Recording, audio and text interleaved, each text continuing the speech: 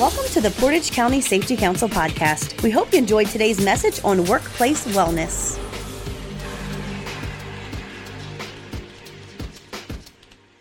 Hi, it's Mike with the Portage County Safety Council. I'm here with Liz and Nicole from the Ohio Department of Health. Welcome, ladies. Thank you. Thank you.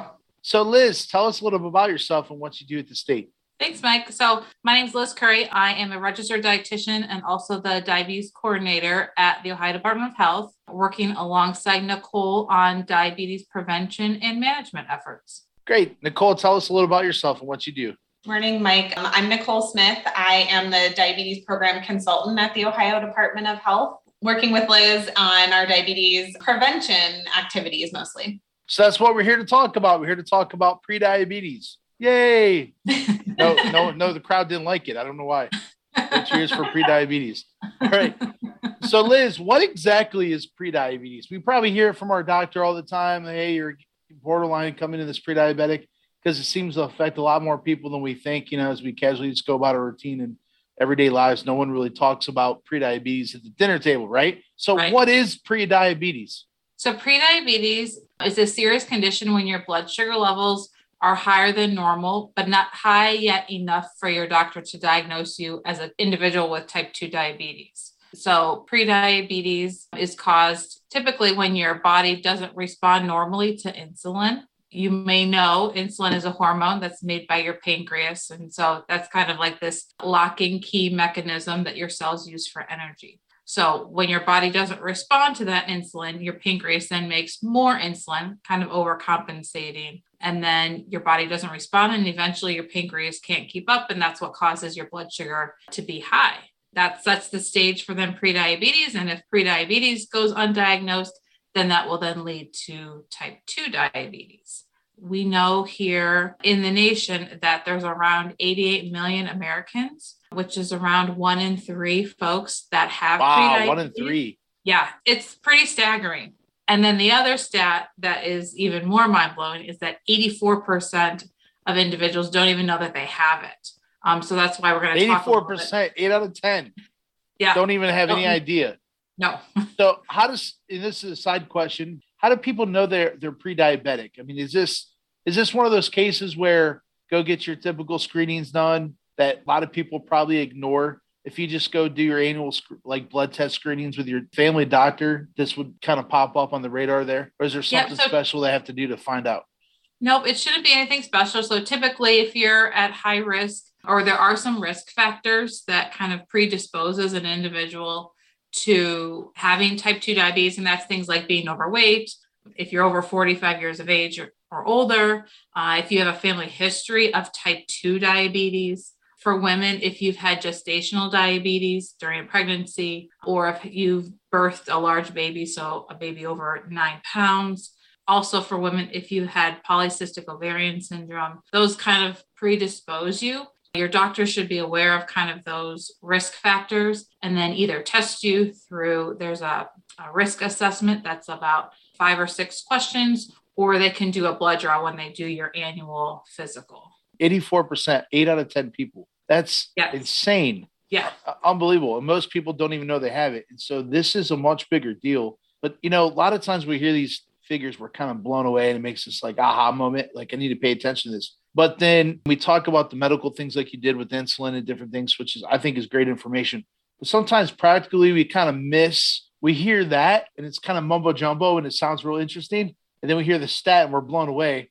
But what does all that mean practically for people? Like if someone has prediabetes, let's say I have it and I get up in the morning, how does that affect me in a daily routine? Yeah, so there's really no clear symptoms of it. You typically see those symptoms later on when individuals have undiagnosed type 2 diabetes. So prediabetes often goes undetected, hence that 84 million people who don't know that they have it because they're walking, talking, functioning, just as if they didn't have prediabetes. So there really isn't, outside of those risk factors, there really isn't any indication.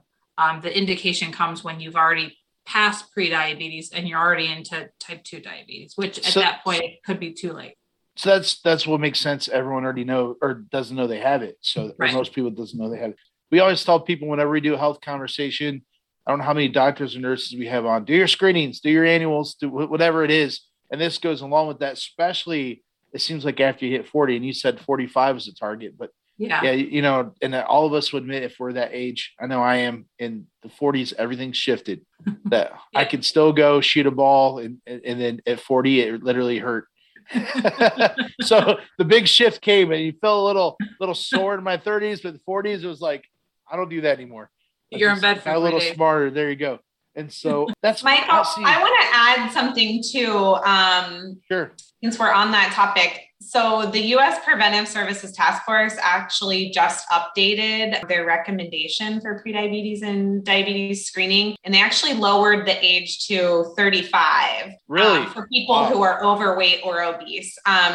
Which is most of us. I mean, really, in America, everyone's obese according to BMI, right? Right. Pretty much 60% or something like that is overweight. Correct. And that recommendation was just updated within the last few months. So we haven't necessarily seen like the medical associations or those things kind of catch up. But we expect that down the road, I mean, most people will be screened and tested for prediabetes and diabetes based on that recommendation. Sure. And we're not going to get into this, but it just makes me think of like, a generation or two ago, this wasn't an issue at all, probably. And it makes me think chemicals in the food and not just habits, but all the things combined. But we're not going to get into that right now because that's a whole nother can of worms.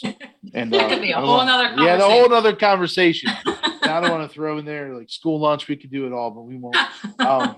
You're going to have us come back. I don't want to get protested. So here we go. The kids. It's funny, in my hometown, I grew up in Garrettsville. Years ago, I've heard it was back, I think Michelle Obama did the school lunch thing or something, some kind of program. I'm not even familiar with it. I just heard locally they tried to take tater tots out of our school lunch program at the middle school, I think it was. And one of the kids went home and complained to the parents, and the parents was like, they need your lunch money, so why don't you just boycott them and bankrupt the lunch system? Just get your friends together. And I think it sounded like a joke.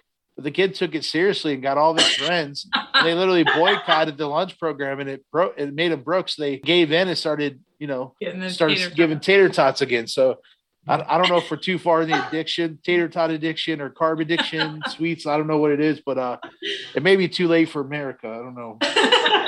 Those Futurama sweet potato tots. Yeah, those Futurama things where people just float around and they can't move. We might be doomed. I don't know. But hopefully, because you two are here, we can change the world and make America healthy again. See? That's going to get me in trouble just joking about that. All right. So, Nicole, why should employers be concerned about prediabetes? Well, really, there are two main reasons that employers should be concerned about prediabetes. The first is probably the most obvious, their employees' overall health and quality of life. We know that people with prediabetes are already at a higher risk of heart disease and stroke, even though they don't already have, they don't have type 2 diabetes. So even those who are just have prediabetes are at that higher risk. In addition, if an employer and employees let prediabetes transition into type 2 diabetes, there are a lot of other complications that we know that can come with type 2 diabetes, such as kidney failure, blindness, nerve damage, which many people probably know can lead to amputation of a toe, foot, leg. Yes. Yeah. And some studies also suggest that diabetes doubles the risk of depression. I believe that because I think one thing that's short when we talk about medical, and obviously there needs to be a lot more integration between mental health and physical health. But our moods typically depend on how we feel, right? Mm-hmm. We're emotional beings. We get up and we feel like crap. We're going to be irritable and treat people like crap, unintentionally, not wanting to. I have a 2.5-year-old in my 40s. We just adopted, and high energy, climate and everything. And it's amazing. And I could feel like, oh man, I need to get in shape just so I could be there and keep up. You know what I mean? You start to feel that, but waking up and just not being healthy in general, not having an exercise routine, eating whatever, it does affect us and affects our mood and affects our relationships, doesn't it? So it's much more widespread than, oh, that's just a medical condition they're trying to work through.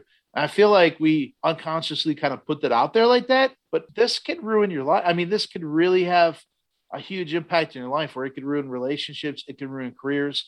I know in the safety world, someone that's diabetic or pre-diabetic, it could take them 3 times as long to return to work after an injury. So there's a huge financial cost. time Absolutely. off work, productivity. I know going through things myself, like, man, I'm not as sharp as I used to be. There's creativity could be hidden. There's so many different areas on there. I want our listeners really think about that. This is not just maybe they'll take a sick day off for a doctor's appointment here. This is pretty serious. This is for us individually. This could affect our relationships. Like I said, everything. And then for employers, this could affect a wide range. And it's not like there's so many people, as Liz mentioned earlier, you can't just like try to figure out how to secretly screen for prediabetes and not hire them. Right. I do a lot of bridges out of poverty training. And a lot of times I've presented that to employers and they're like, how do I figure out who's who? So I'm like, you can't do that. You can't avoid hiring people that were born in poverty. There's no way to find out. That's not what we're trying to do here. Yeah. So definitely keep going, Nicole. I'm sorry. You just got me all fired up. No, that's a great segue, because the second reason we were going to mention that an employer should be concerned about prediabetes is because diabetes is very expensive and can cost the employer quite a lot of money. And diabetes affects the company's bottom line. It's the costliest of the 155 most common diseases in the country. In 2017, diabetes cost the nation $327 billion overall. And that included $237 billion in direct medical costs and then $90 billion in indirect costs, which were things such as reduced productivity and absenteeism, like you mentioned. And so I want to know what that feels like. I want to have all that cash in my hand. It'd probably fill up pockets. And I'm sure employers want to have that too. House. Yes, sure they would. And in addition, care for people with diabetes was responsible for 1 in every 4 U.S. healthcare dollars spent in 2017. Average medical expenditures for people with diagnosed diabetes are about $16,750 per year, which is 2.3 times higher than the average medical expenditures for people who do not have diabetes. So, if an employer can start to think about prevention of type 2 diabetes and, keeping their employees healthy, they can save a significant amount of money. On average, $2,671 in medical expenditures for each employee every year, which is huge. And they're happier. They're happier. They come to work and contribute and all of that. Yeah, over the years, I've had employers tell me in regards to special programs, whether that be trying to help someone that was, underserved growing up or, or inconsistent attendance, instead of just firing everyone and trying to hire someone and then complaining they can't get enough staff that's dependable, and try to talk about how do we really develop our workforce and kind of transition people out of that. And that's a huge factor. They say, well, I'm not their mom and dad. What do you want me to do? It's their private life. It's not my job as an employer. They need to do what they need to do, mind their own business. And I totally understand that perspective. You don't have any legal responsibility to do that. But at the same time, you're complaining you don't have a good workforce and you're getting people you don't like. They're miserable to work with, all these different factors. But every single thing you even see in communities, if you go to a community that has a good public park system, they have like those, I think Independence has one of those pedestrian bridges. I think Kent has some things going on. And Portage County here, we have our park district got funded a few years ago. So now they're blowing up parks everywhere. You just start to see a shift in people's attitudes in general. It's the same thing for this. If we start to provide walking programs, not everyone's going to do it. We know that, and that's okay. But you start to get 20, 30% of your folks to do it. And now they like to come to work. They feel more supported by their employer. Now they have greater buy-in, and that really affects turnover. A lot of different areas that we don't really think about in this. And you have a happier workforce, and people like to show up, like to come to work at places they like to work. If you like to come to work, are you going to call off or take extra sick time? No, you're not. You're going to want to show up to work because you enjoy being there. This is a really big deal. So Nicole, last question here. So we know pre-diabetes is bad. It's going to affect us. But if I'm an employer, what can I do? Hey, this dude has a lifestyle over here. He chooses to go to the Sheets and get the whatever after work every day and a Mountain Dew or whatever, the donut. What do you want me to do about it? What can I do to help anyone? Thankfully, there is a solution, and we encourage employers to cover the National Diabetes Prevention Program for their employees. Have you heard of the National Diabetes Prevention Program, Mike? Not until I met you. Okay. Break it down for me. So we call it the DPP for short, Diabetes Prevention Program. The DPP is an evidence-based lifestyle change program for people who are at risk of developing type 2 diabetes, so people who have prediabetes. And the program focuses on helping people make sustainable lifestyle changes. So not a quick fix, but really helping build a healthy lifestyle and achieving 5 to 7% of weight loss, which has been shown to reduce people's blood sugar and then reduce their risk of developing type 2 diabetes. Say that again. 5 to 7% weight loss? 5 to 7% of their body weight, correct. So that's not a huge amount. That's a big deal because I know, like me personally, and I know tons of people, like you think, man, I got to drop 100 to be healthy. I need 100, 150. And you're saying, no, 5 to 7%. So I think sometimes we see the ideal, what we want to be or what we need to be.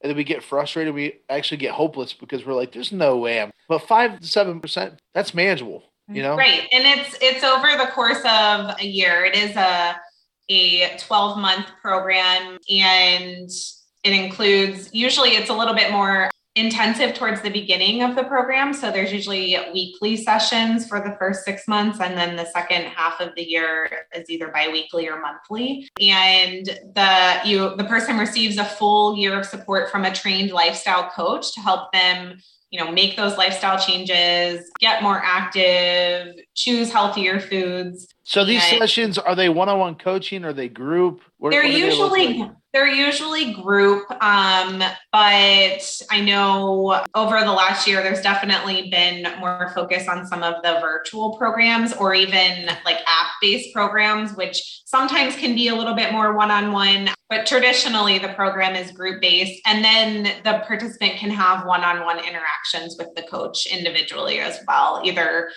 over the phone, in person, through text message, email. It's really flexible. Real quick, I just want to go back to that 5 to 7% weight loss, because we often hear employers say, well, I don't want a program that's specific to one disease. They want one-stop shop that's going to kind of encompass all chronic diseases. And even though that this is called the Diabetes Prevention Program, when you focus on the weight loss, you're also impacting other diseases that an individual may have.